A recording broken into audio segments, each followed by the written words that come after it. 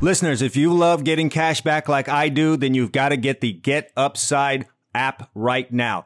Get cash back on your everyday purchases without changing anything about how you shop or live. You'll pay however you normally do with a credit card or debit card, and cash back will be deposited directly to your Get Upside account. There's no limit on how much you can earn. Get Upside even works with other coupons, discounts, and loyalty programs.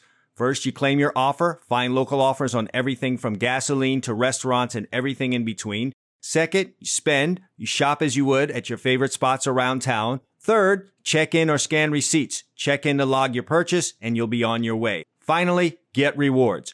Earn cash back and cash out whenever you want via PayPal, e-gift card, or check. It's just that simple. I love coffee, and I get mine for free just by earning cash back from Get Upside. Download the app and get started getting your cash back today. Click on the link in the description of this episode to get started.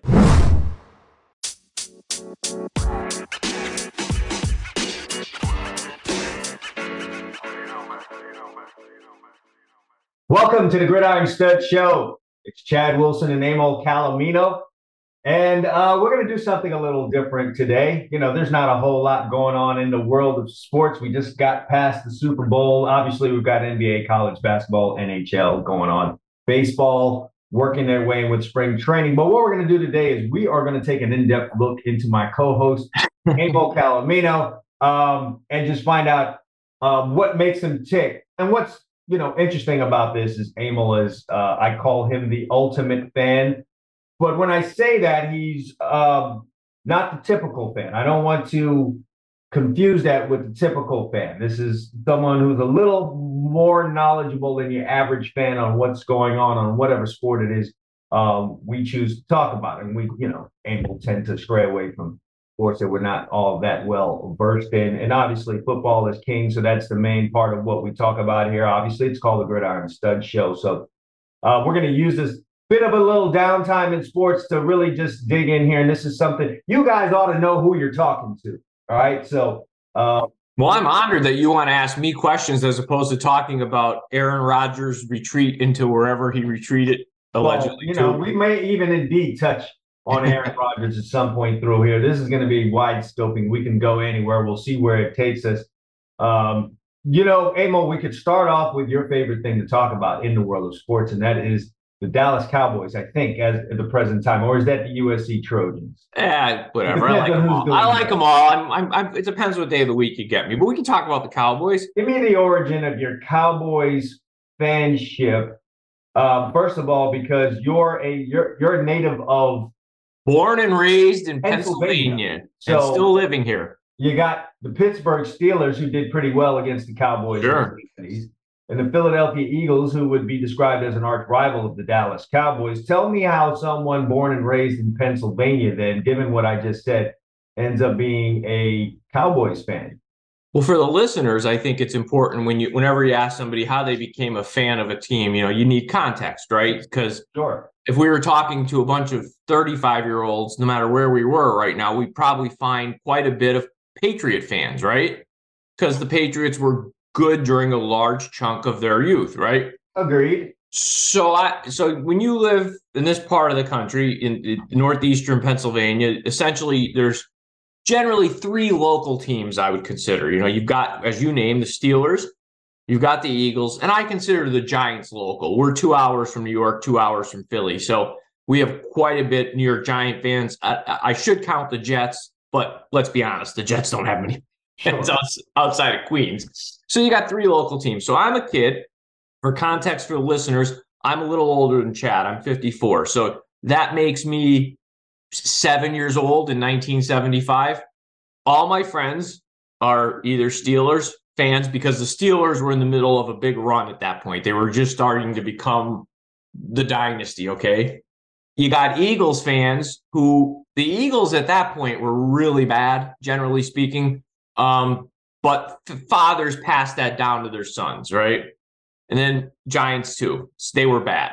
So here I am sitting there. I didn't want to, I don't know. I've always been somebody that likes to go a little bit against the grain. So I'm like, I'm a kid. I want to root for somebody else. Who's the quarterback of the Cowboys at the time? Roger Staubach, sure. Captain America, right?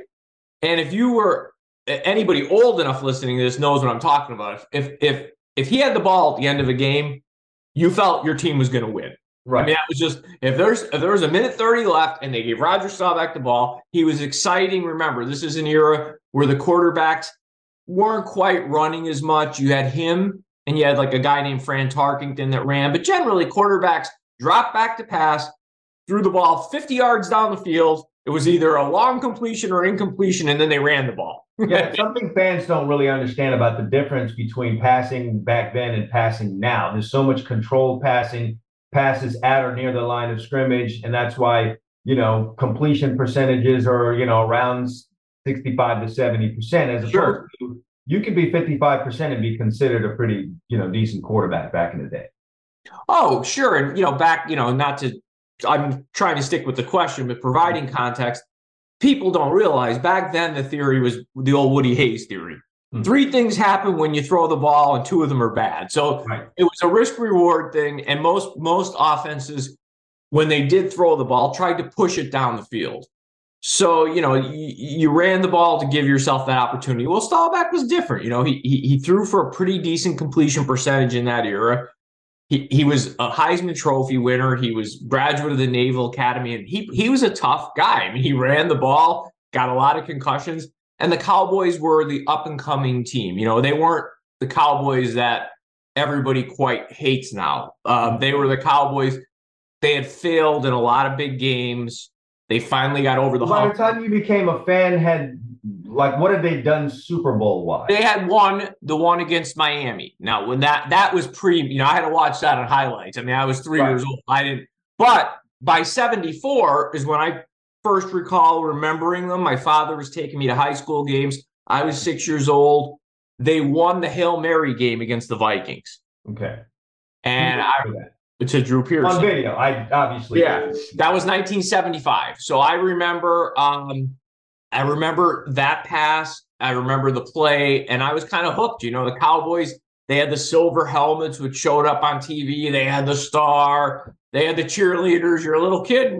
At that point, I said, I like cheerleaders. Well, taking fans back a bit, and I think a good amount of our audience are probably near our age, so they could kind of understand how football was distributed on our television sets back then. So understanding that you are in Pennsylvania, and that's Philadelphia town, you don't get the Cowboys every week. So, I mean, what was on your TV? Did you? Well, that's another part of it, and you're a good interviewer. That's a big part of this. Here, you're going to get the Steelers every game because that's your local AFC team. You're going to get the Eagles every game because that's your local NFC team. Okay, then you're going to get a national game, right? Pretty much the same everywhere. You get the Dolphins, I'm sure, every week. Right. And I don't know who your NFC except team in a lot of towns, you don't have 2 teams. In a lot of states, you don't have 2 teams. So you're only going to be pigeonholed into one game. The Cowboys were on all the time, hence the term America's team. They were always on TV. So I'm sitting there, I didn't want to like the local teams, and pretty much you got, especially in that era when the Cowboys were really good, they were always on TV. They were a huge draw. I mean, let's be honest, we're Americans. Who doesn't like Cowboys? When you're kids, you grow up playing Cowboys. A great deal of the country at this moment, but yes, understandable. But dare I say, Cowboys and Indians was a big deal in the 70s, yes. For sure. So understandable, and I can identify with that, having grown up. Obviously, my early years were in New York City, so we had the Jets and the Giants, and you were going to get the Jets and the Giants, right? So it didn't make for great viewing. I grew up a Los Angeles Rams fan, so.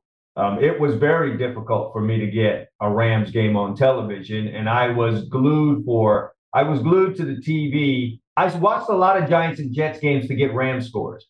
So consequently, I knew a lot of Jets and Giants football. And you know this. Anyone over, I'd say, 45 years old listening to this understands completely what we're talking about.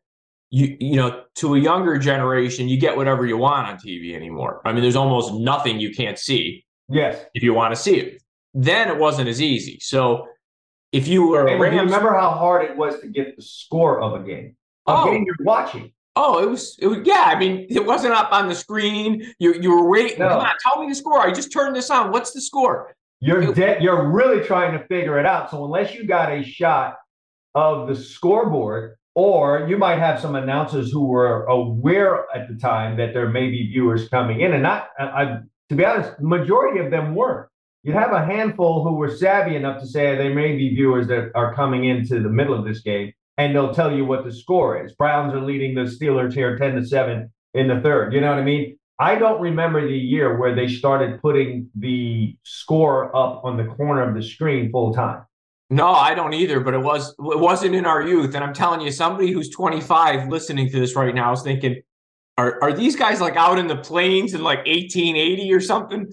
This is you and I as kids listening to this, and listening to people talking about games being on the radio. So imagine what those Yeah. folks, listening to games on the radio had to go through. I mean, you were basically working off of whatever skill level that radio guy had of painting you a picture. You really had to have an imagination. And you've got to remember, you can pretty much figure out people generally, their age. You could figure out who they might be rooting for if you know what happened in that era. So, for instance, if I knew you grew up in Los Angeles, right? You were probably a Rams fan, right? Or a Raider fan, depending on the era, maybe. Or I have to know your age for up here. Sure, if I'm a little younger than I am, when the Raiders came to town, perhaps I was a Raiders fan. Right. I'm not sure all of Los Angeles were Ram fans, though. There may have been. I've got to think who else might have caught their eye, maybe in the 80s. Maybe they were 49er fans. I don't know. But the 49ers have a pretty big following. There are a lot of Cowboy fans in Los Angeles back then. Tons of them. Well, remember, the Cowboys started practicing out in Los Angeles in the 70s under Tom Landry. It was so hot in Dallas in August and July that he started taking the team out to Thousand Oaks, California. So a lot of people would consider that soft, though. They would. But that was also, remember, Tex Schramm, not Jerry Jones. Jerry Jones is a great marketer, and God bless him. But Tex Schramm was the visionary and understood how to market the game of football. And a lot of the things that happen in the NFL, he should get a lot more credit from the younger generation, but it's not explained to them. He understood building a brand. He brought the Cowboys out to California. Hence, there's a ton of Cowboy fans, especially in Southern California. He understood the helmets. He worked on that silver. The Cowboys came into the league with white helmets, blue stars. They kept them for 4 years. They were an expansion team. They stunk. He worked on that helmet and worked on it because he said he knew TV was going to dominate the NFL. And it's always good to hear about visionaries like that. And as a kid, the helmet was important for you as a kid. It was shiny. It captured your attention. You identified a lot of the team by the helmet, Sure. So, you remember when we were kids, right? We'd collect those little plastic ones you get in the bubble gum machine. Yeah, and you'd have, if you were lucky, if your mom bought you the rack, you'd have all 30, whatever there was, 28 teams. Yes, or you would have something silly going on, like you have 8 Oiler helmets, because that's just what kept popping out of there. So I understand that. Do you remember, Emil, the first football game you watched on television? And the reason I ask that question is, I know this wasn't the first football game I watched on TV, but the first football game I vividly remember watching was the Rams beating the Cowboys in the 1979 playoffs. But I know I've been watching football since 1977 when I first came back in the country from Trinidad. It's just that's the first game I really remember watching. And my dad being here's what's sick. That was Roger Staubach's last game, if I'm remembering correctly. Correct. And I remember, I want to say the final was 24-17, and I'm not Googling anything here. No, not the final score, but somewhere close to that. But it was in that vicinity. It was Staubach's last game. He got concussed, I believe, in the game. It was a close game. 21-19 maybe might have been the final. He would retire after. Needed a late touchdown. He would retire after that game in a press conference. But, back to me becoming a Cowboy fan, up here, kids my age, if you weren't the local team, right, you were either the Cowboys, the Raiders, they were really good then, the Dolphins, those were the teams in the 70s that if you were not a local guy, generally that you ended up like I had a lot of friends that were, if they weren't Cowboys, they were Raider, Dolphins, Viking fans, right, Ram fans, because those teams were good. And that's generally how people pick their teams. Either you're going to be the local team or you're going to pick a national team that is a good team, right? You're not, I mean, let's be honest, when you're 6 years old, you're not looking to pick the crappiest team usually. Sure. No one does that to themselves unless their dad gives them a team. Well, true. Yeah. But you rooted for a crappy team if it was the local team. The local team, correct. Yeah, that's how they ended up like that. So, the Cowboys had a good period of disappointment. They did a lot of winning, but they kept going to that Super Bowl and losing. How did you handle that part? Because, and the reason I asked that is, I felt that. I tell people this story. The Rams lost the Super Bowl. The actual game was in January of 1980, but it was for the 79 season. Sure. And I cried. I'm a 7-year-old kid. Really, the Rams had made it to the Super Bowl. I was fully aware of the fact that they'd never been to one at that point. So I was so happy about it. And the improbable wins. First of all, there was my dad telling me they are not going to beat the Cowboys, and they ended up beating the Cowboys. And then beating the Tampa Bay Buccaneers with 3 field goals, winning 9-0. So it just felt magical. And then they had an actual lead and looked like they were, in control in the Super Bowl game. And then they lose. And then I go to school the next day, and the kid wears a Pittsburgh Steelers beanie. And that was traumatic. No, we got in a fight. Yeah. The kid fought. Yeah. It was like, what are you wearing that for? Are you trying to rub this in my face, et cetera, et cetera? I'm at the Christian school. I'm at the Seventh-day Adventist school getting in a fist fight over this kid wearing a beanie. So how did you handle that disappointment? Well, again, let me give you context. I only had to handle one loss, and I'll explain to you. 1970, I'm 2 years old. That's only video for me. They lose to the Colts in the famous Chuck Howley or Bob Lilly. I think it was Lilly taking his helmet and throwing it. The Colts kicked a field goal to win the game. The next year, I didn't get to see that Super Bowl. I'm 3 years old. They beat the Dolphins. 75, which was the Hail Mary year that they beat the Vikings. They played the Steelers. They were a wild card that year. They had a good season. They were like, back then there was only 14 games. They were 10-4 in the regular season. But that was what they called the Dirty Dozen team. The Cowboys had 12 rookies make their team, improbably end up playing the Steelers in the Super Bowl. January of 1976, bicentennial year. Cowboys famously put the red stripe on the back of their helmet, if you ever see the highlights from that year, okay? Stallbacks pitching balls in the end zone. They lose the game 21-17. But I'm got to remember now, I'm 6 years old. I just turned 6 in August. For me, it was like, oh, well, we lost. It wasn't traumatic yet. I was just becoming a fan. What was traumatic was then I remember beating Denver in a Super Bowl and going back to play Pittsburgh the following year, trying to get back-to-back ones. The Jackie Smith dropped the ball in the end zone one, 35-31. That was traumatic. Didn't handle it well. Okay. Didn't handle it well. All my friends were Steeler fans. Didn't handle it well. Didn't go well for me. Okay. So there was 78, was there not? That was a 78 season, and the Super Bowl was January 79. So I'm 10 years old, just old enough where kids are talking trash to each other. And, remember, put yourself back when you're that age, right? It's not just that a team lost a game. I mean, this is your identity at that age. Sure. I mean, you're a loser. Yeah, y'all wrapped into it. You've got the shirts. You've got, your favorite player, I guess for you would have been Starbucks jersey. Yeah. All the caps, everything. And so, when they lose, you lose. They're losers, you're losers, and that's just the way that it goes. So, that's understandable. You went through a little bit of a dark period there, and then you had the Jimmy Johnson years.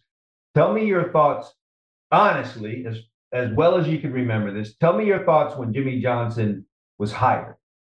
Oh, well, first of all, I'm a USC fan. We know that from people listening to the show, but I'm a closet, like Miami's like my second team. So I followed it. And how far back did that date? Did that predate the winning? Was that when they started winning? When I kind of started to keep an eye on Miami when they had Jim Kelly, and I remember everybody up here is Penn State fans. Right. And Kelly engineered an upset. And I remember it being rainy for some reason. I want to say it was like 79 or 80.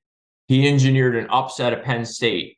And, Miami kind of when you're up in the north, everything's dark in the fall and winter. Miami had these flashy orange and white uniforms, and you're a kid, so I thought that's pretty cool. And I wasn't the biggest Penn State fan, so I was like, all right, well, that's cool. So this predates the actual dynasty. Yeah. So I started following. Listen, am I going to sit here and tell you that I was losing sleep when Miami lost? No, but when they were on TV, I would find myself, I like this team. I'm pulling for Miami. So Jimmy Johnson was somebody I followed a little bit because I also liked Barry Switzer when he was at Oklahoma. And I remember Johnson coaching at Oklahoma State. So I knew a little bit about him. Now this is my teen years. I'm 16, enough to understand what's going on. And this guy goes to Miami. And I'm thinking, he's a pretty good coach because Oklahoma was tough back then. Sure. And he gave them, he was a pain in Barry's side. So when he went to Miami, I liked following him. I thought his teams were fun to watch. I liked the stuff where they were kind of like brash. So we went to Dallas. I'm thinking, I love Coach Landry, but I knew it was over. Dallas was still doing that flex defense in like 1989, and it was like, Tom, this doesn't work anymore. So you're excited about Jimmy coming. They go 1-15. Did that change anything in your mind? What? Pardon me? They go 1-15 that first year. Did that change anything in your mind? Well, no, because if you were a Cowboy fan, now this is 1989. Right. So I'm 21. My senior year in college. I'm old enough to understand that we were bad. Anybody who's too young, Dallas is cupboard. When you say Bear, Johnson got there and probably orchestrated what still is the greatest trade in NFL history because Dallas had nothing. Jimmy even tells the story. He looked around. The only thing they had was Herschel Walker.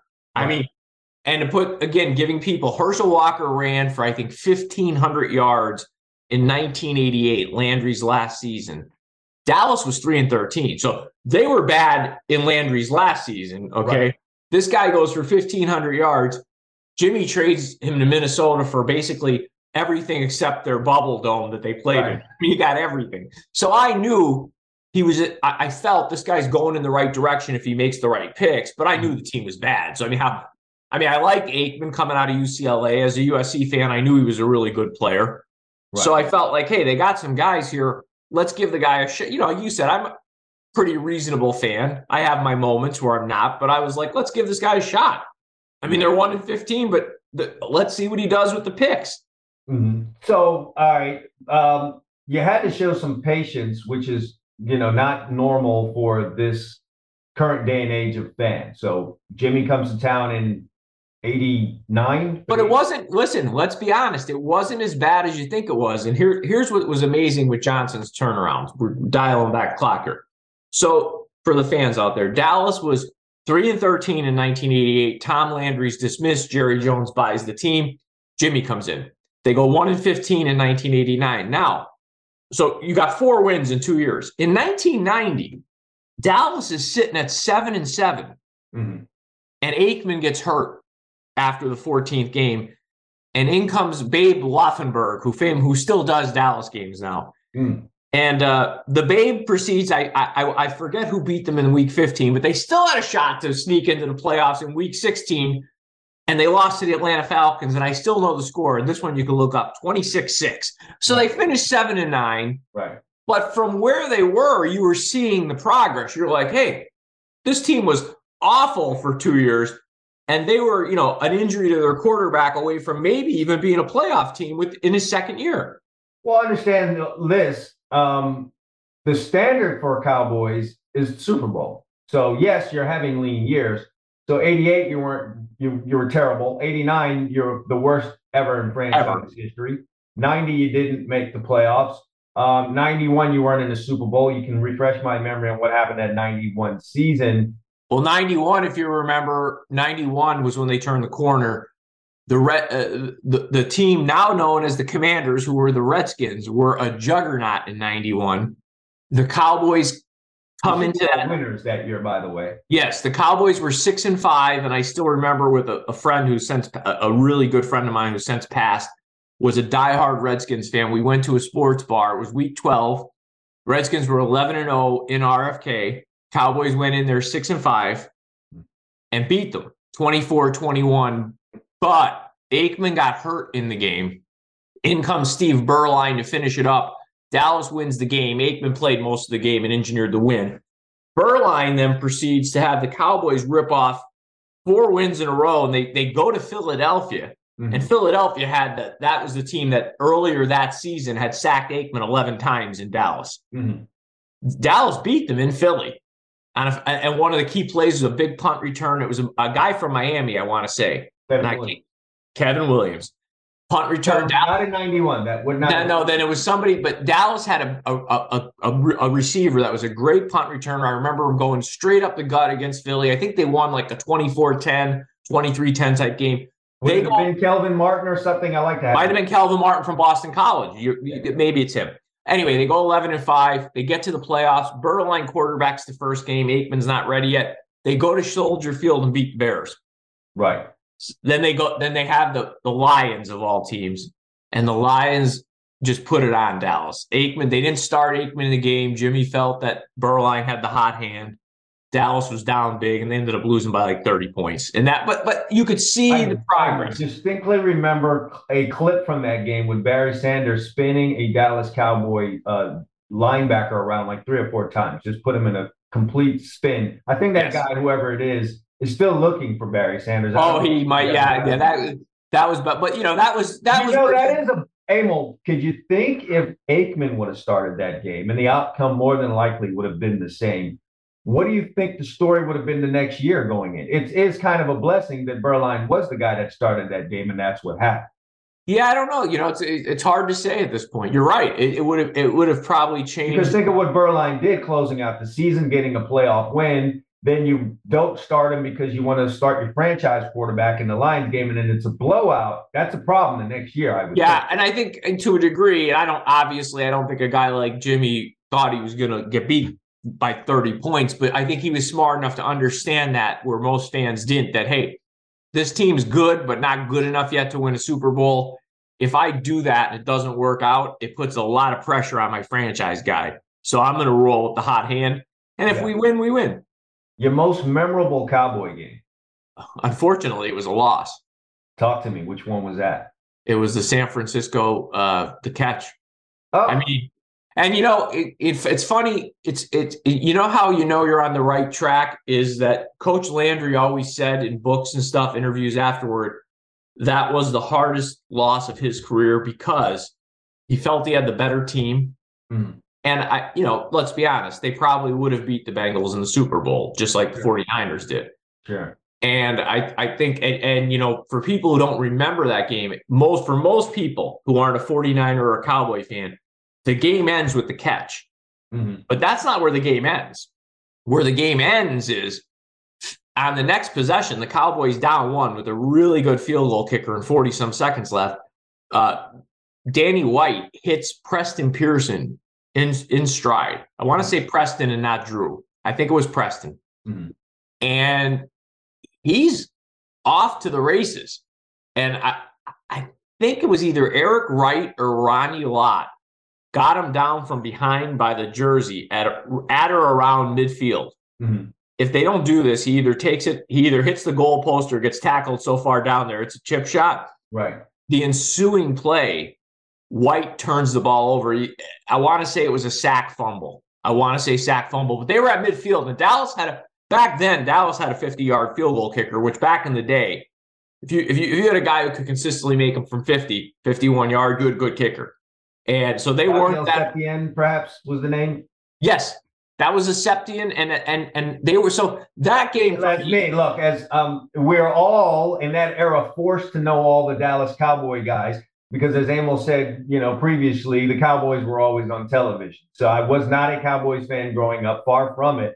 But all the players, even the obscure ones, the backup fullbacks, the tight ends, the 6 defensive linemen that came in, you just happen to know them. But you know what I'm talking about. You have to. If you watch this game, you remember this sequence. Like for a lot of people, when they show it on NFL films, they show Dwight Clark, and you get the feeling, oh, the game was over. Like if you weren't watching, so they won 28-27, and there was a lot of game that happened in those 40-some seconds right after that, where that whole outcome, that catch could have been obscure. Let's put it this way: a few plays differently. It is interesting, Emil, how a number of dynasties came to be. and it's usually by some small margin. We can take the Patriots if it's not the tuck, right? Right. Rule that could have easily gone in a different direction. They narrowly won that first Super Bowl, with Tom Brady. So there is that. The University of Miami's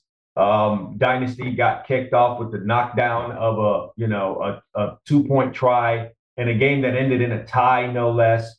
Right. You have stuff like that. I think about Nick Saban's era starting in Alabama, and I still say to this day, if Colt McCoy didn't get hurt in that game against Texas, I think Texas beat Alabama in that game. But he did indeed get hurt, and Alabama kind of rolled from there. So it's funny how these dynasties start, but they were just that close to never even happening, or at least not happening on that particular day. And there's several other examples that can be brought up there. It's just the team getting over the hump by winning a game by that small margin and then having the confidence. Right. And a lot of things they're all great points. We know what the 49ers did from that point forward, and look at how they stepped into their era, their dynasty on the catch. Yeah. Point win. Well, they became relevant. I mean, the 49ers had been obscure for a decade. People don't realize. I mean, they were a good team in the 60s and early 70s, but they had been 10 years where OJ coming for his last year, right. That was pretty much, so yeah, I mean, they're all great examples you give, like Texas, Alabama. Who knows? I mean, Texas was moving the ball. Colt McCoy gets hurt. Everything's different. Yeah, if you watch the game and watch the flow of the game, you can feel that this was kind of Texas's thing here. And Alabama was going to have a problem all night long. Back then, Alabama was really kind of one-dimensional. They would have game managers at quarterback. They would be able to run the ball pretty well, and then they'll play good defense. Well, they weren't really running the ball like they normally would, and Texas was kind of flowing up and down the field, and then Colt got hit in the back, and then By the way, not to get off the subject, I think that game kind of was more important in that it ended Texas for a long time, put them out in the wilderness. I think Alabama eventually would have became Alabama because I think Saban is that good of a coach. But I think Texas, when they lost that game, I don't know what happened, but everything went sideways from that point forward. Yeah, it kind of buried them. You felt like after the whole Vince Young thing, like Texas was going to ascend, and they were moving in that direction. Yeah. Obviously with Colt getting in there and getting all the way to a championship game, but that ended up not happening. So since we're on the topic of college football, we understand now how you became a Cowboys fan. Tell us how USC. Well, I always tell people it's real simple, right? I like every LA team in the major sports, except a particular reason. I'll tell you why. Except for the Cowboys, and they belong out there. They're an LA team. They should be in LA. But here's the thing: I would watch games here, and as you know, you grew up in New York. In the Northeast, come mid-November, it starts to get gray and dreary, and winter's coming. You're not gonna see the sun very much. Right. So I've always been someone, I think, I shouldn't say most people. I have a couple family members who like cold weather, but most people are drawn to light, right? You feel better. I see the sun coming through your shades there. It's nice. It's a sunny day here. I can't lie about that. Yeah, you smile. I didn't want to flaunt that in your face. No. So I'd be watching these games as a little kid, and you'd see the sunshine and the palm trees. And the funny thing was, again, this requires context. In the early 70s, college football here, you got Penn State, Michigan, Ohio State. You had Big Ten teams in Notre Dame. They're on all the time. But at 3:30 on ABC, you would generally get the late game from the Coliseum with Mr. Keith Jackson. And he would come in. And just having his voice is going to attract you to maybe. Oh, yeah. You would have Traveler, and you'd have the Sunshine, Traveler. The USC had the fancy, the crimson and gold uniforms. Right. I mean, they pop on television. So, you're 6 years old. USC was really good back then. I mean, that was, John McKay was the coach, and then eventually Robinson. And I got hooked in 74, same year with I was telling you the next year with the Cowboys and the Cats. 74 was the Anthony Davis game. The even years they play Notre Dame at home, right? So it's the Saturday after Thanksgiving. I'm 6 years old. I remember my dad having the game on, and it's 24-6 Notre Dame at the half. And I'm sitting with him asking a ton of questions. This is just like I am now, only 450, a lot of questions. Right. And my father's like trying to explain the game to me, and USC's losing 24-6 at the half. And this guy, Anthony Davis, great running back, takes the second half kickoff back. USC scores, I don't know, 40 some unanswered points, wins the game 52-24. The announcers are going crazy, and you have all the pageantry. And I don't know, I'm just hooked. You know what I mean? It's just like one of those things that clicks in your head. Understandable. So going back to my experience, I took to college football a little bit later, which is crazy because that ended up, for a majority of my teen years being the bigger of the two sports for me. But you imagine being in New York, you're getting Colgate, you're getting Army, you're getting those games. I really don't remember the afternoon slot games more than likely. My Saturdays were different for me as a kid. I grew up Seventh-day Adventist. So, be in church and it's church all day. You're not really supposed to be watching television. So I didn't get a ton of Saturday watching it early on in my life. But yeah, that would be the deal. But for me, somehow I ended up a UCLA fan. It's a color thing for me though. And it's you like the powder blues and the gold. I like the blue and the gold because the first team I ever rooted for, the first sport team I ever rooted for was Brazil. And so I grew up my early years in Trinidad. Right. Went out there when I was 2, lived there till I was 5, and soccer is a major sport there. And, Brazil was it in the 70s. So Pele, first person. Sure. And what's the Brazilian colors? Gold and blue. Yep. So I come here, the NFL team I root for, Los Angeles Rams. Gold and blue, right. The first college football team I really take to, UCLA. Now, wait, let me ask you, so you liked UCLA before you moved to Los Angeles? Oh, yeah. I mean, I moved to Los Angeles when I was 16. Yeah. Yeah, I've been a full-on UCLA fan maybe from age, maybe 1980, 81. Yeah, I know you all these years, and I always just assumed you kind of got hooked on UCLA. No, it ended for me when I went out there. I was a big UCLA fan. Then I started playing high school football. I started getting recruited in high school, albeit not heavily, but, in a position where I could think that a UCLA might recruit me, and they did. By the way, the only Pac-10 at the time team that recruited me was Cal at the time. So no USC, no UCLA. Arizona was really good. And none of the upper echelon Pac-10 right. Okay. Recruited. So you were already a Rams fan too? I was a Rams fan when I went out there. But no, actually, I was winding down off the Ram fan thing. And I tell everyone the day of death of my Ram fandom, I know the actual date, October 31st, 1987. They traded. Yes, when Eric Dickerson got traded.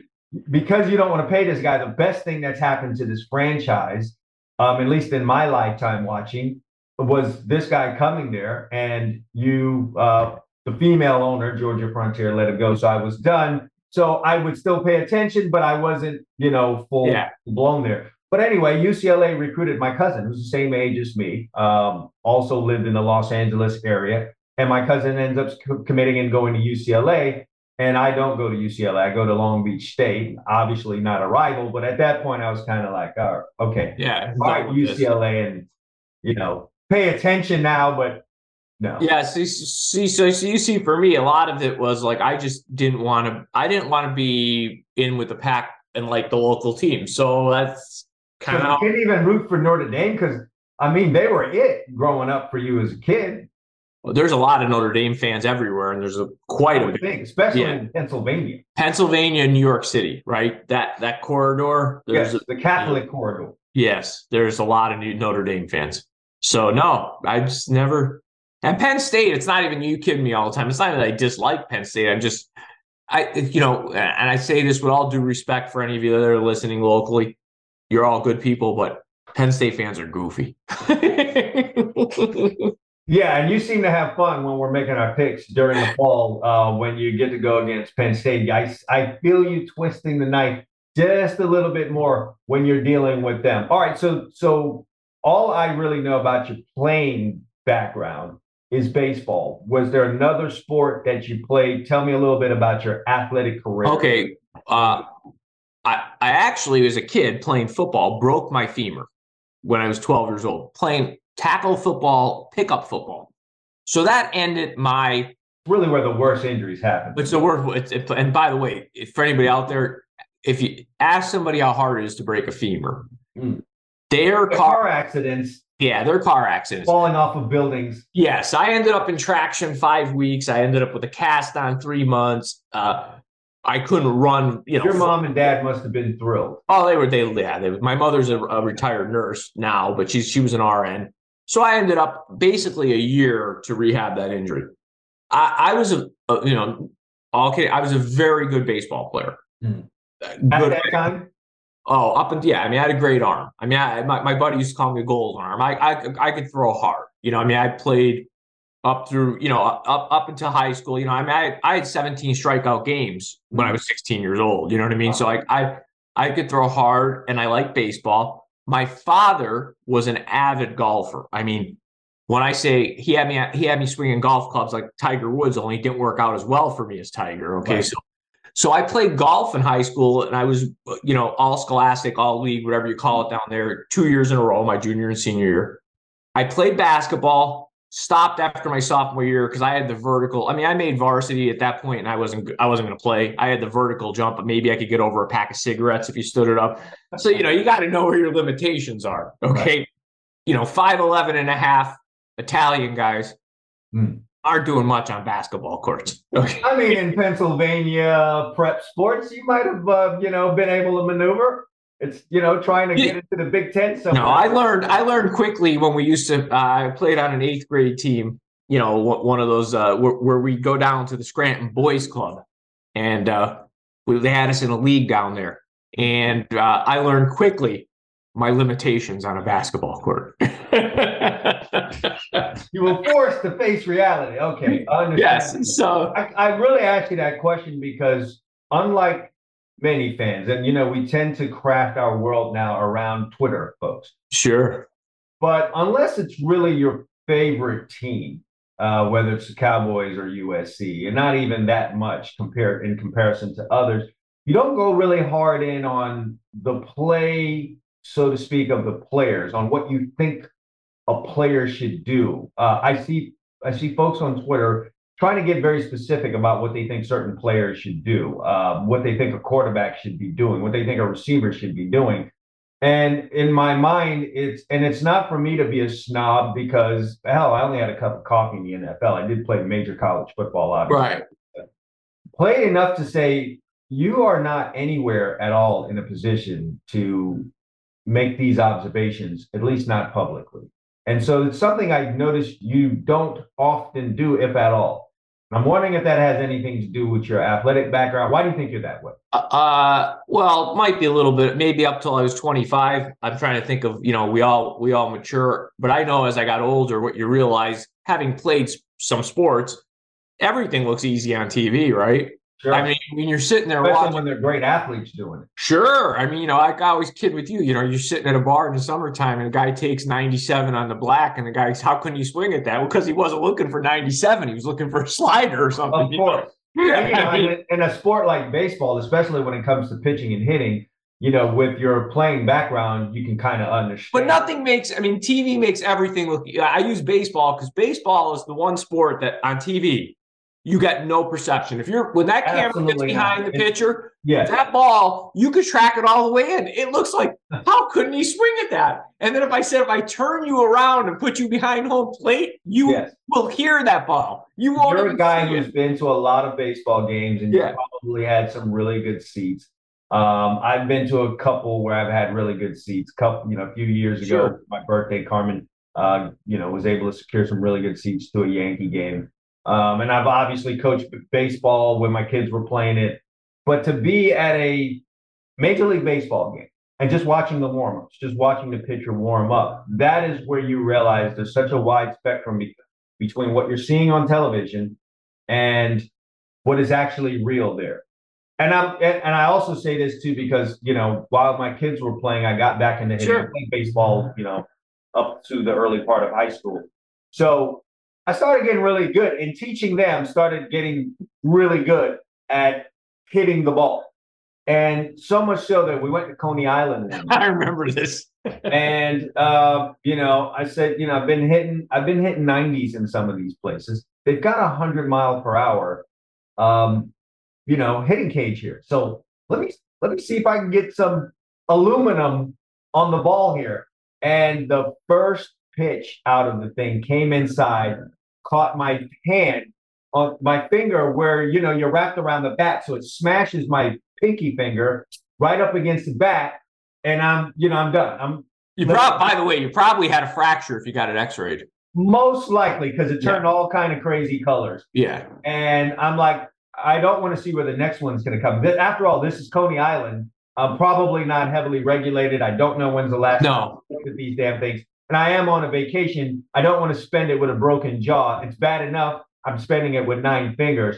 But the speed that ball came in, and then you watch those guys at a Major League Baseball stadium throw that ball, and then realize that on top of that pitch that you're seeing, they're going to have one that's 15, maybe even 20 miles slower than that. You don't have a whole lot of time. Well, I'll tell you when it first dawned on me. I had been going to games since I was young. Little league, they take you on bus trips with your dad, all that stuff. And I remember the years, 1984. I think I was a sophomore in high school. So as Chad likes to kid me about my math, I had won the Pennsylvania State Championship in business math. So here we go. There was such a thing. There was such a thing. So FBLA, Future Business Leaders of America. So one of the teachers takes me down to Atlanta, Georgia for the nationals, right? You take a test, maybe you win national championship, but you get to go for 4 or 5 days. He brings at the time his kids were young. So they put me in the family truckster with his family off to Atlanta. I go, the one day they have an event for people for the kids at this. They take us to a Braves game, old Fulton County Stadium. Dale Murphy's still playing center field for the Braves. Pete Rose is at the end of his career. He's playing first base for the Expos. They're playing the Expos. Good. So I'd forgotten he played for them, but yeah. You'll remember this. There was a guy who pitched for the Braves back then by the name of Pascual Perez. Definitely remember him. Dominican. Now, what is Jerry? Again, for people who are younger, 95 was odd. There was only a couple of guys on every team that threw 95 consistently back then. It wasn't like today where guys are playing toss in the outfield at 95. You had a couple guys on every team that could light a radar gun up, and Pascual Perez was one of them. So he was warming up down the line. I think the bullpen's in that stadium, if I'm remembering correctly, or at least where the pitchers would warm up for him. He was down the line where I could see the ball and hear it. And I just remembered being close enough to see, and I'm like, holy hell. Popping the hell out of this man. And, that thing's coming in. So you asked, circling back, why don't I go off on players? Because I just, I try to remember how hard these games are. My father used to say to me, Emil, they all get paid. When I get mad, they all get paid. Someone's winning and losing, and it's not going to be consistent, Right. And that's just the way that it is. But I think fans actually do themselves a disservice if they listen to themselves, to your point. You have to know your lane in life. I'll debate you a little bit on coaching strategy because I think there's some things that a fan can, that are math oriented. Like, in other words, like, when should you use your timeouts? Right. Well, you don't have to be Bill Belichick to have a disagreement on, listen, here's the way the math is going to work. I think you should use your timeout here. Right. Or I think you should punt because risk reward of 4th and 2 from your own 28 isn't worth it. I'll debate you on that. But for me to tell you that a guy's playing robber coverage the wrong way, I'm doing myself a disservice. I don't know enough about it. I mean, I just don't. No, that is very true on both measures. I mean, there are not a ton of rocket scientists in the game of football. So, you might get, and I might cause some trouble with this, you'll get some meatheads that'll rise into the coaching ranks. Sure. And sometimes it can be because they just really know how to motivate troops. But you run into a situation where there's a higher level of thinking that needs to be, deployed, and they might routinely mess that up or mess it up with a good amount of consistency, something with math, clock, time. So yes, the common fan could get. I'll give you an example. Of something, since we're having just a random conversation here of math stuff that drives me crazy with timeouts. Okay. You got 2 timeouts left in the 2-minute warning. You need 3 stoppages to get the ball back, okay? Guy will run the football. There'll be 2:10 left on the clock. Whatever, 2:12. The coach will let it go down to the 2-minute warning just because it's a nice even number. Sure. Now, as a math guy, I say, no, call your timeout. You can't get those 10 seconds back. Right. You can never get them back. Right. You're going to get the 2-minute warning anyway. Right. Call the time out. And that's stuff that will get me up in my living room because that's just pure math. It's like, you can't get those 10 seconds back, pal. Yeah, why would you burn that off? Right. Because on the other side of that 2 minutes, you're not going to do that. So, yeah, plop them in. I see that too. And I'm, not a math whiz, although but you're I'm way better sense. at math. Yeah, I'm way better at math in my, adult years because of having to run a business than I was as a kid. But that stuff, some of that stuff just really stands out to me. There's a lot of mismanagement, Emil, of those 2-minute situations in the NFL, and it blows me away. But you know why I think there isn't, to your point, and people don't want to understand this? These guys are really good at football. And what I mean by that is football plays, football technique. That's how they got there. But they're not necessarily math whizzes or logic whizzes. And some of this stuff is actually not football oriented as much as using math skills and logic and things that they don't pick up on. It's like, okay, well, I'll just let it run down to the 2-minute warning because I still have 2 timeouts and I get the clock stoppage. And you have to sit them down and say, yeah, but those seconds in between are never coming back. So let me dig into the math part of this that you talked about. Interesting. FBLA, something, obviously I remember from school, was not a part of that, but I do remember the name of it. So tell me what a math competition looks like. How are we competing? It's the SATs with math. That's all it is. It's a standardized test. So it's like anything. You start in a region in your district, let's say, you win. Then they have a state. What's the win? Whoever gets done and answers the most questions on this standardized test correctly, and then the tiebreaker is usually whoever hands it in first. So if it ends up that you and me. So it's time and intelligence. So you got to quickly be able to do this thing. Yes, because you're limited. Yeah. All right. It's nerdy stuff, buddy. It's nerdy stuff. No, understandable. Nerds run the world, and they're starting to run the NFL too. Yes, they are. So it's the same though. Now, when you go to the national competition, same deal. Yeah. Do you remember where you came in nationally? They don't tell you. They just tell you who was first, second, and third, and I wasn't first, second, or third there. Oh, is that right? Yeah. You protected your feelings back then. Well, even that, I think they had a trophy for being. Yeah, they didn't give you a trophy, but they did protect your dignity a little bit. Understandable. So always been good at math, long as you can remember. Yeah, you know what? I think math works for me because I like things that make sense. And the beauty of math is if you're people who are good at art, right, their brains abstract and they like to live in the abstract. For me, I like things that are orderly and make sense. And I think that's kind of why I always like sports and math, right? Math always makes sense. You can prove stuff backwards, forwards, this way, that way. It always comes back to the right answer. And sports generally makes sense. It's meritorious. It's hard to pull strings in sports. You know what I mean? Like, I think that's why it brings people together. It doesn't matter if your dad knows the judge or the dean of the school. It doesn't help you in sports necessarily because it's meritorious. Somebody's going to win, somebody's going to lose. Usually, if you're trying to win, you're trying to play the best guys. Now, it doesn't always work at some. Well, there's some that would question that, but yes, typically that is what you're trying to move to as best you can if you want to. Yes. So I always like stuff that makes a lot of logical sense. I tend to, you know me a long time. My brain tends to try to figure stuff out logically. So we came together when I'm trying to think what year this would have been, but. Oh, this was back, I could tell you, this was 2000, 2001, something in there.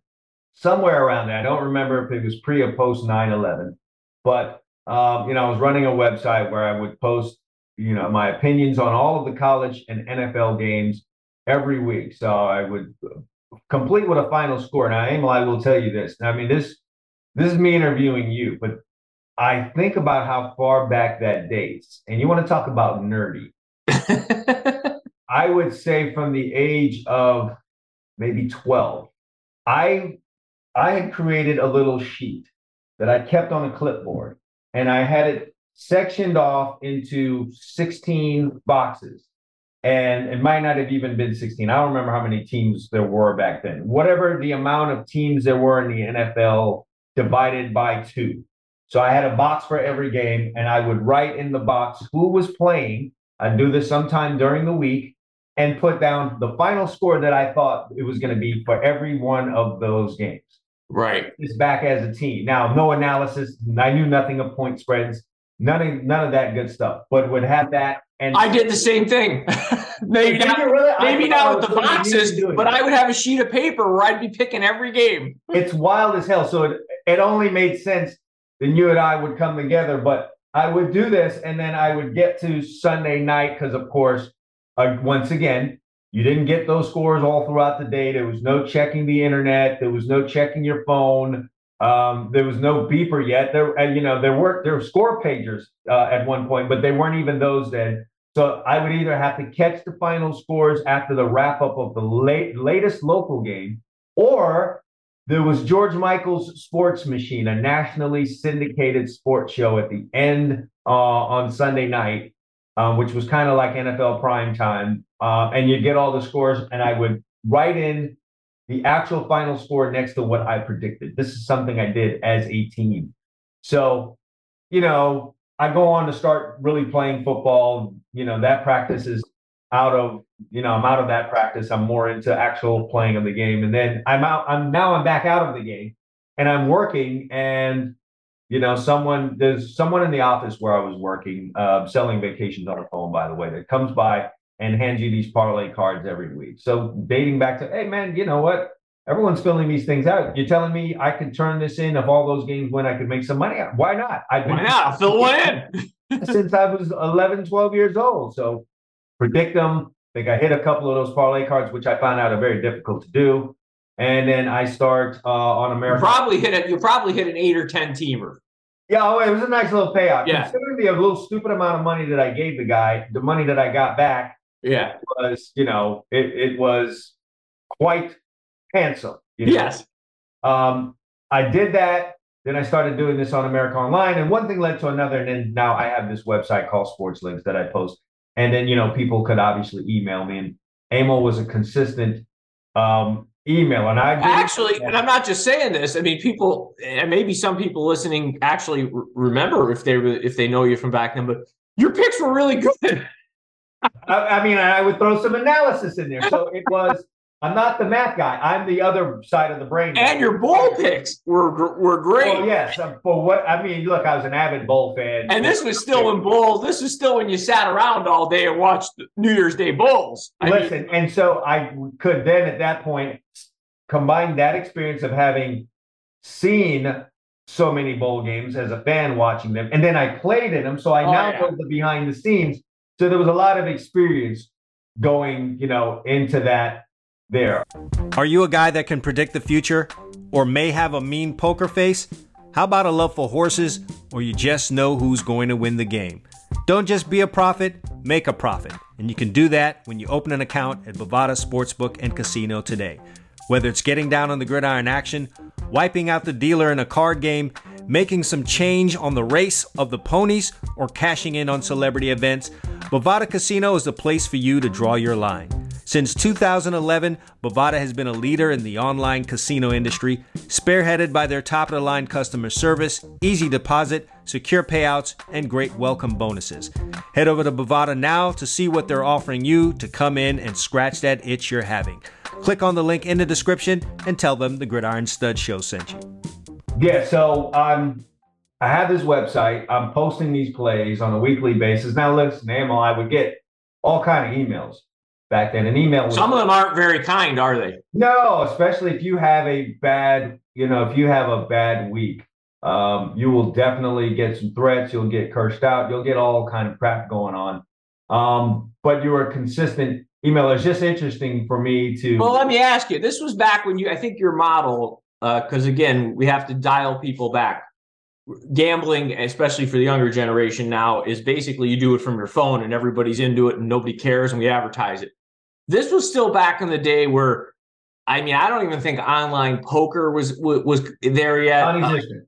Yeah. You might have it as part of what a sports book offered, but it was not a big thing.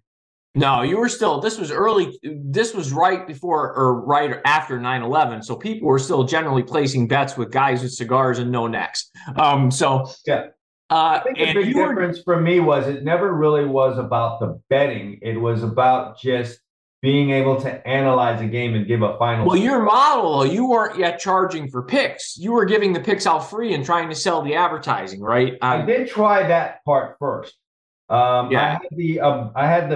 I created like this email list off of America Online because after I, had some success with the guy passing out the parlay cards in the office, I decided to, I just had this account with America Online. I was always fascinated with the computer, and then when we got to this point where we could connect computers and you could talk to people from all over, outside of my cousin and I doing battle with the skinhead group, which was absolute fun for us. I'd be rushing home to just really terrorize their lives.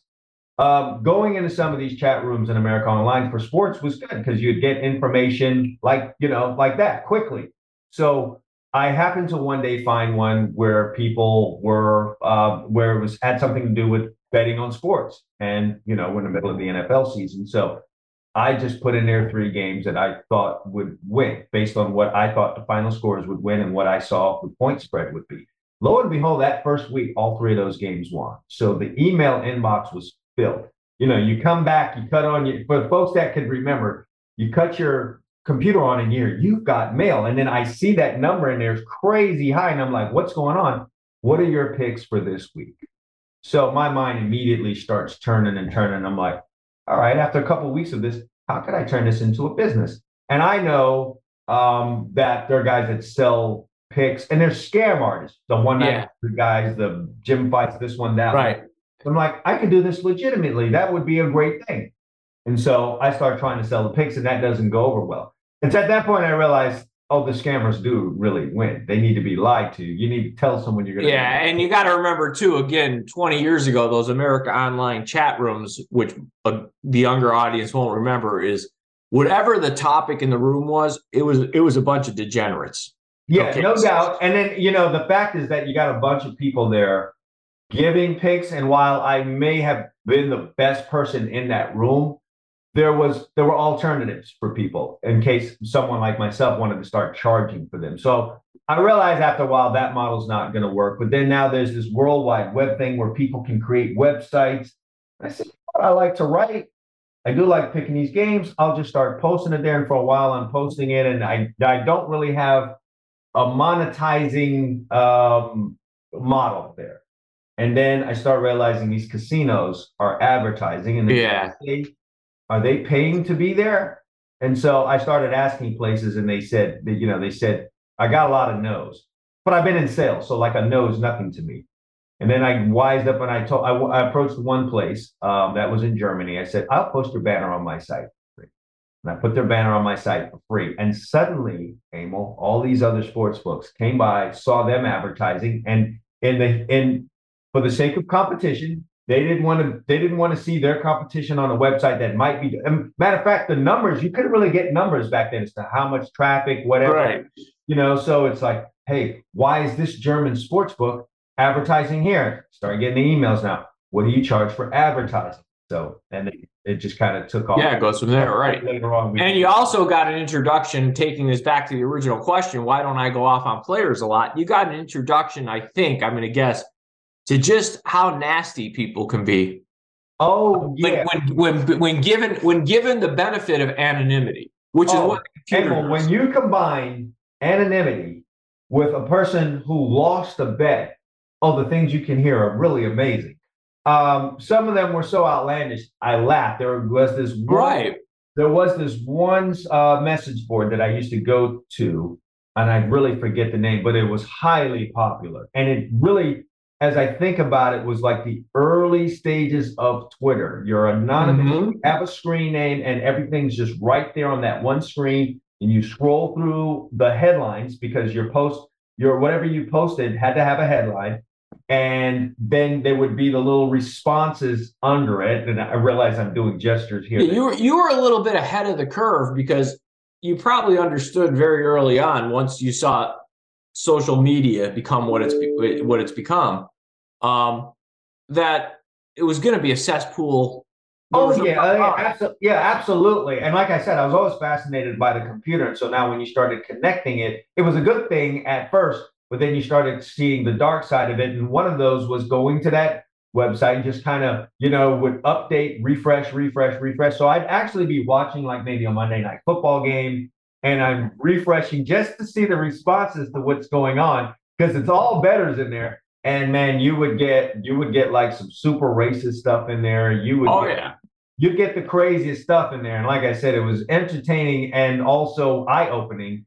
And now that I think about what Twitter is, this was early Twitter. And, Sure. and this is in the 90s. When did Twitter come around? 2011, 12? The premise for you were seeing, you were allowing people access to you directly to make comments. And you get to see the stuff that would come up. And I mean, and even in that case, you had at least you had an email address to some extent. Like, they were anonymous, but I was on that message board. I was anonymous.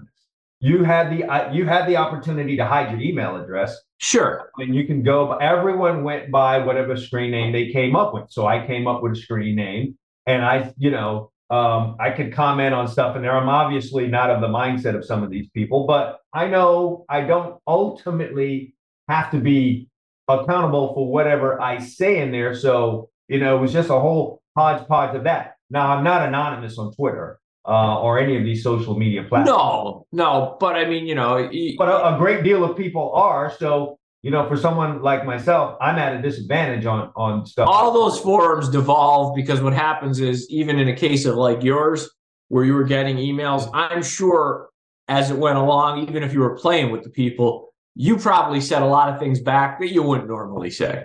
No, because you have the anonymity. Even experimented on my own website with being able to make comments under the pics. I immediately moved away from that. Now, I did have the message board, and I think you may have been in that message board, which was fine. If you wanted to go over there and rant or whatever, it's a cool place to meet people, having that message board who are like-minded, and then you find out all the other things, as I've done with you over the years. We met on games and sports betting, and then, there's nothing. Listen, there's some good that comes from everything. So, just interesting how, all that ended up working into. So we may have mentioned this on the show.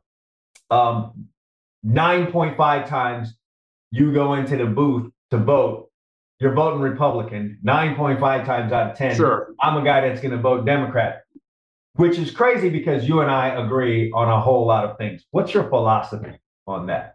Why do we agree, or why? You're one party, I'm the other party, so to speak, but we agree on.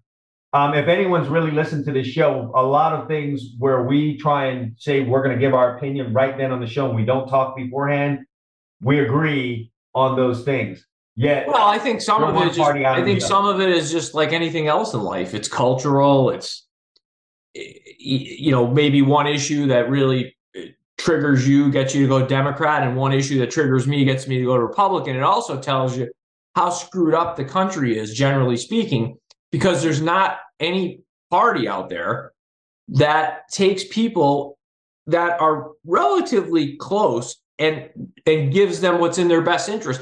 Look at it this way, right? We're a football show. People picture a football field, right? Most people, 80%, are between the 40-yard lines. Pick a side, right or left to center, but they're between the 40-yard line. So that's 20 yards of the field. Right. If you just went out in society, started talking with people, you'd realize, we agree on 80, 90% of the stuff. The people down at the 5-yard line are loud and they have time. So they drive the agenda for these parties. And then what it leaves people in that center is they have to pick a side that they don't really love completely, but they think they like it more than the other side. And then I might also add to this, though, it's those issues that maybe reside on the 10-yard line either side that I think people run with the hardest. And for a lot of people, it tends to make them forget that most of what we are about is in between those 40-yard lines. But this issue right here on the 5 or 10-yard line, oh, that's everything Right. for some reason. And don't forget, a lot of times, Emil, it's irrelevant. Like it is you and I are irrelevant not to going to most. go to the wrong bathroom when we're out in public. We're not going to do that. Generally, two people getting married, whatever that is not going to matter to me. I'm going to get in my car and drive and go to wherever I've got to go and go on with my life. But for some reason, we tend to make those things. Well, it's an interesting discussion, because I think that to your point, I think there's a vested interest in our country in only having two political parties, because they each know one of us gets to be in control every so often. Sure. And most politicians are really about staying in their job. Mm-hmm. So, in theory, we'd all probably be best served if we had a third party out there that kind of incorporated guys like us. Like you and I live very similarly, believe very similar things as far as how you raise kids and what's important in life and all that stuff. So that's kind of what makes this so interesting, is what you pointed out at the beginning. Each guy's voting a different way, but they're not that different. And that kind of leads you to the question of, why isn't there somebody out there that kind of takes care of those people? Right. And look, we do have a versus mentality, especially since, we talk about sports on here a lot. It's the red team versus the blue team. It would look crazy for a green team to run out there in the middle of the red team versus. Well, sure. I mean, and that's part of the problem in our country, is we've personalized this stuff. All of us, to a degree, different levels, obviously, but to some degree, I think people have made this a game. Well, my team won this year. Right. And you're not really sure what you won. Well, yeah, other than an election, it's ends up being meaningless. Because nothing changes. I mean, I hate to sound like maybe temporarily, and then if that's what the red team voted in this year, the blue team can come in 4 years from now and undo it. Right. What are we doing, really? We're fighting over nonsense. But I have learned this, obviously, in running my own businesses that are, social media based. Conflict brings people, it brings eyeballs, it brings attention, it drives content, it keeps people on. So I will give you an example. When I post something on my DB page on Instagram, and someone makes a controversial comment. So a controversial comment would be something that shows praise for the wide receiver in, a play that happens that is positive for the DB. He got an interception, but someone says something about the wide receiver.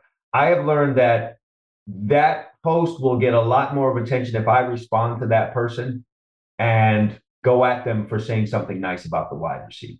So now they come back to see, well, what did he say?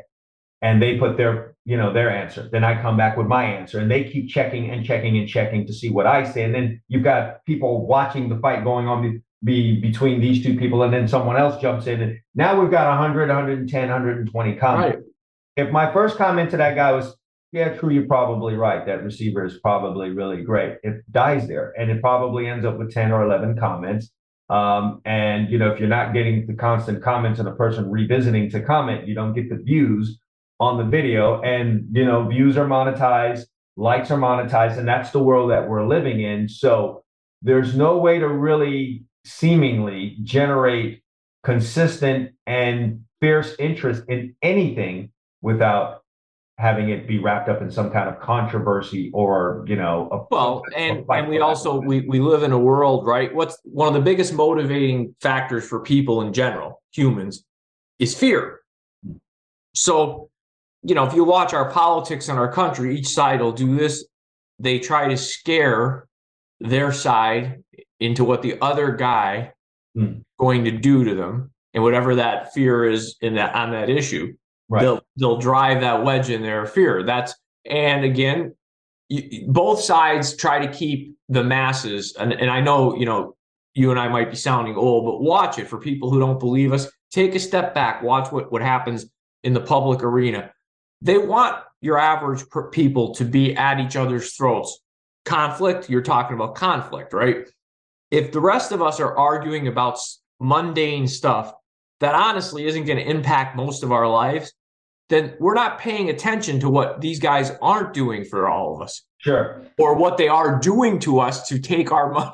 Yeah, for various reasons. There's distractions, and then there's also the engagement part. I talked about the engagement part. You do make a good point about the distractions. If you're heavily engaged on this issue that they've thrown out there for us to, tear each other apart, we're not paying attention to this thing off to the side. I mean, case in point, we can watch what's going on with Fox right now, and all of the depositions that they're going through, and we've come to learn how many of the hosts on the show feel like some of the things that they are saying on air, or some of the agendas that are being pushed, are absolutely ridiculous. Personally, they feel like those things are ridiculous, but when the lights come on, they're pushing it 100%. And I've got to give credit to, I'll give credit to Fox on this. They make it so believable that this is 100% what they believe. You listen to Hannity and he's saying the craziest things. You 100% feel like this is at the core of this guy right here, to the point where if you're a liberal, you hate the guy. But you come to find out, they think that this stuff is full. Well, most people also don't understand this, and you know this. You've got to, and I don't care what news you're using to get what source, whether it's the web, you've got to first distinguish, am I listening to an opinion or the news? If I'm listening to if Lester Holt is telling me BS at night, that's a problem because he's a news guy. Right. If Rachel, the late evening news is still that. I don't know if it will continue to be, but that's what it is. If Rachel Maddow's telling me BS, well, she's an opinion person. Well, same thing. Listen, Emil, you can break it down like this. Anything that comes on after 8 p.m. political is going to be opinion. Right. But I'm saying if Fox, give you an example, Brett Baer, very straight news guy, 6 o'clock, 6 to 7, tells you stuff. You pick out what you want to, he's not telling you a thing. Once you get to Tucker Carlson, 8 o'clock, once you get to Sean Hannity, that's just complete opinion. It's BS. It's a show. You're watching infotainment. So yeah. And listen, I mentioned Fox because they just happen to be the ones in the news right now. I'm pretty certain if you dig into CNN and MSNBC's hosts and you really poll them, whether secretly or, they don't believe quite a bit of what is being pushed online. There's just, they've got to combat Fox because that's, and then another part of this whole deposition that Fox is going through is that they realize when they don't do that, their numbers fall and now they can't get the advertising. So at the end of the day, it's about money. They can't get the advertising dollars because their viewers check out if they don't push a certain agenda angle, if they're not hardcore on that. And so I continue to say, it's not those guys. It's not the Hannitys. It's not the Maddows. It's us, the ones watching. We have the ultimate control. The media is nothing more than a mirror. Right. It's a reflection of ourselves. So when we're watching something, if people are saying, why are there Kardashians on? How do we have all these people? All they do is worry about how much money they have because you watch them. Right. We have the control, but we don't have the discipline to cut those things off when they get absolutely bizarre, or, at least when we can somehow realize what they're actually doing and the division that they're causing. And I'm not sure that that's ever going to change, but I just bring that up so anyone listening or watching this show can just see the contrast here. Obviously, we come from different backgrounds. We don't look the same, but we agree on so many things. And I think we're kind of a symbol of this country. And when you look behind the sheet, we agree, I think, as folks on so much, but there's this division for no good reason. People, don't you think to a degree, a lot of people aren't open-minded? They draw conclusions about people based on what they think. So pick it. You could say, you could do it on color. You could do it on politics. So they'll say, well, the guy down the street's a Democrat and I'm a Republican. He has to be an idiot. Of course. How many times did you talk to him? Oh, I never talked to him. No. Well, how do you know? We have to do a lot with vision. And I'm always hesitant on that. Someone who grew up in New York City, you're walking through the streets, your vision can be everything. Oh, could save your life. Yeah. Trained from an early age on that. You've got to pick things out with your eyes. I don't have time. When you're 10, 11-year-old catching two buses to go to school in New York City, and a lot of times walking through the street because freaking buses are taking too long. You don't have the ability to be walking up to people to have a conversation with them to figure out what's up. You get abducted, you get your pocket picked worse. So you're using your vision. And I try to tell people that all the time. I'm not going to go up and try and pet a Rottweiler or a pit bull. Their reputation precedes them. They may be the kindest dogs in the world, those particular ones. So we are going to use our vision, and that's just kind of what we do. I see the guy with a vest and cowboy boots on. Well, he voted for Trump, and he's a redneck, and he has a belief about me. And that's just the way that it is. And that's me as an adult having those thoughts. Now, maybe me being this age, I would be more inclined to maybe go talk to a guy because I've seen enough in my life to say they're not all that way. Likewise, you can see a kid with his pants sagging, or you see someone that's majorly urban wearing clothes, and you're going to ultimately say, oh, yeah, well, he definitely votes Democrat if he votes. And these are the feelings that I have about him. And that's just the way to do it. A lot of my friends tease the kid with me. I'm a weird guy like that. I tend to find people that are different than me, or at least what I perceive to be different, interesting. Were you always that way? Emil in his early to mid 20s, maybe you were that way? Were you inclined to go talk to those people though, even though you found them interesting? Would it be motivation enough for you to just go up and talk to them? Or yeah, I could tell you stories back from.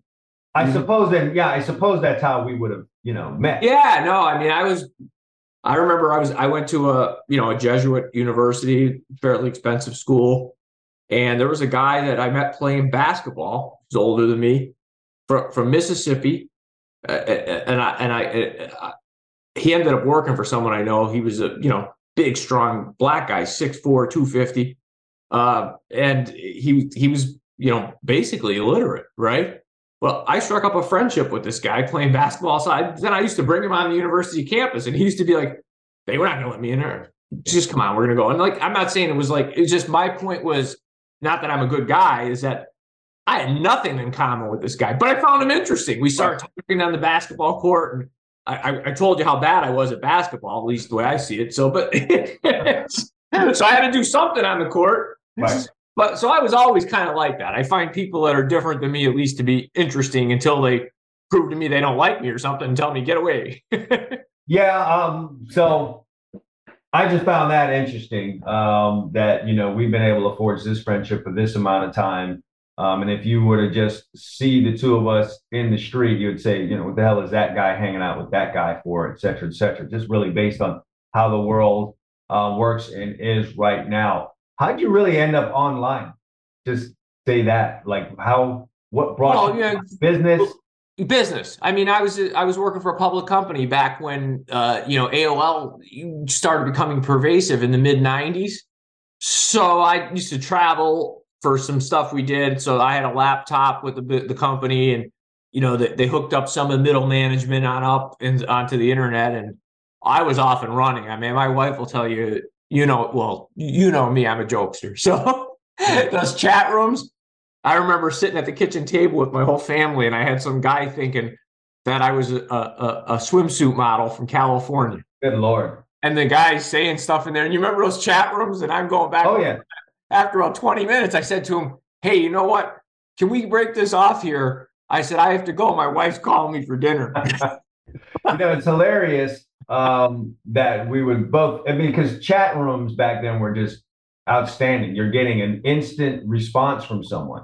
You don't have to wait. And you're at an age where you're incredibly immature still. Oh, sure. We're in our 20s then. So, just absolutely incredible to have that stuff. All right. Well, listen, it was great to be able to do this and have some insight into one of the hosts here on the show. And so, for anyone down the road, you can always reference back to this, because I know a lot of times we do our show and we say, if you guys know that Emil's a Cowboy fan or he's a USC fan, well, this is like the ultimate reference. We're going to reverse this in the future, because now this is too much fun. I'm going to have to.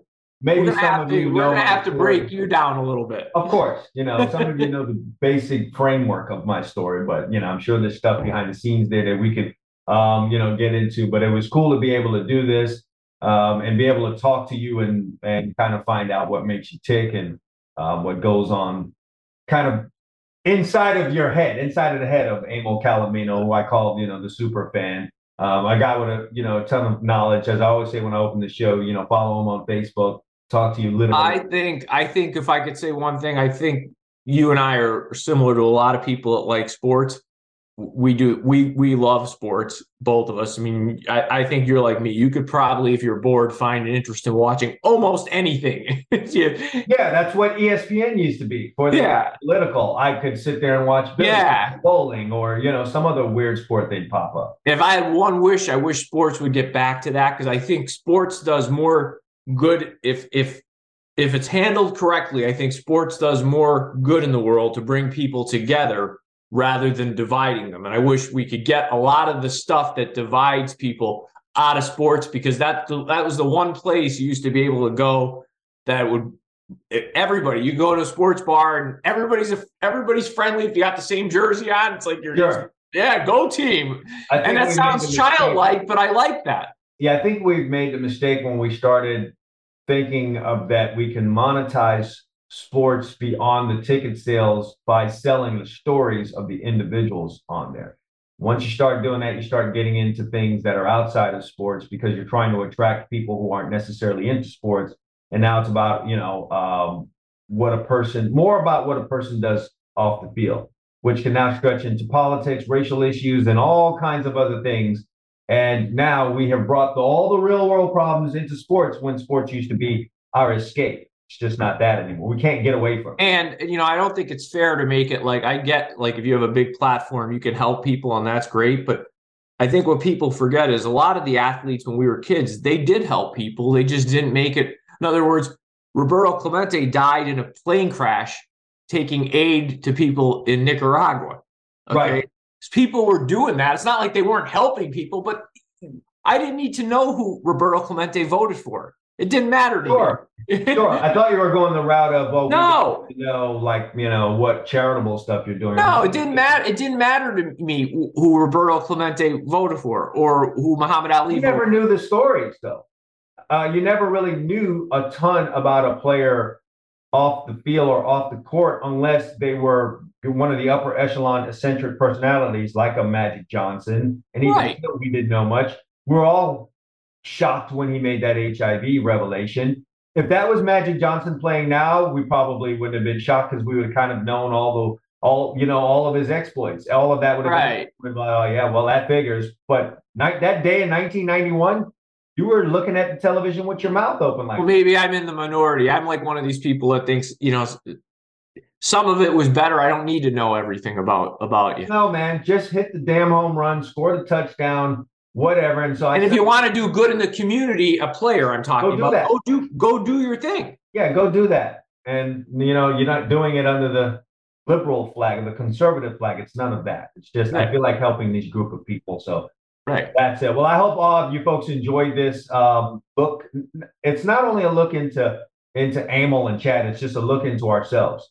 You could probably, as a listener, see a lot of yourselves or some of your, many of your friends, and just listening to the little back and forth that we've had here today. And so, like I said, it's early March. It's a good time of the year to be able to do something like this, because it's a little bit of a slow time right after the football season. So we're putting together that off-season little menu for you, because, is there really even an off-season anymore? But I'm looking forward to more and more shows that we do here. I hope you guys enjoyed this one. We're taking off out of here. We hope you enjoyed it. Before you leave, if you enjoyed this show, go ahead and subscribe to the podcast so you don't miss out on the next one. For Emil Calomino, I'm Chad Wilson. Thanks for listening to the Gridiron Stud Show. We'll see you guys next week.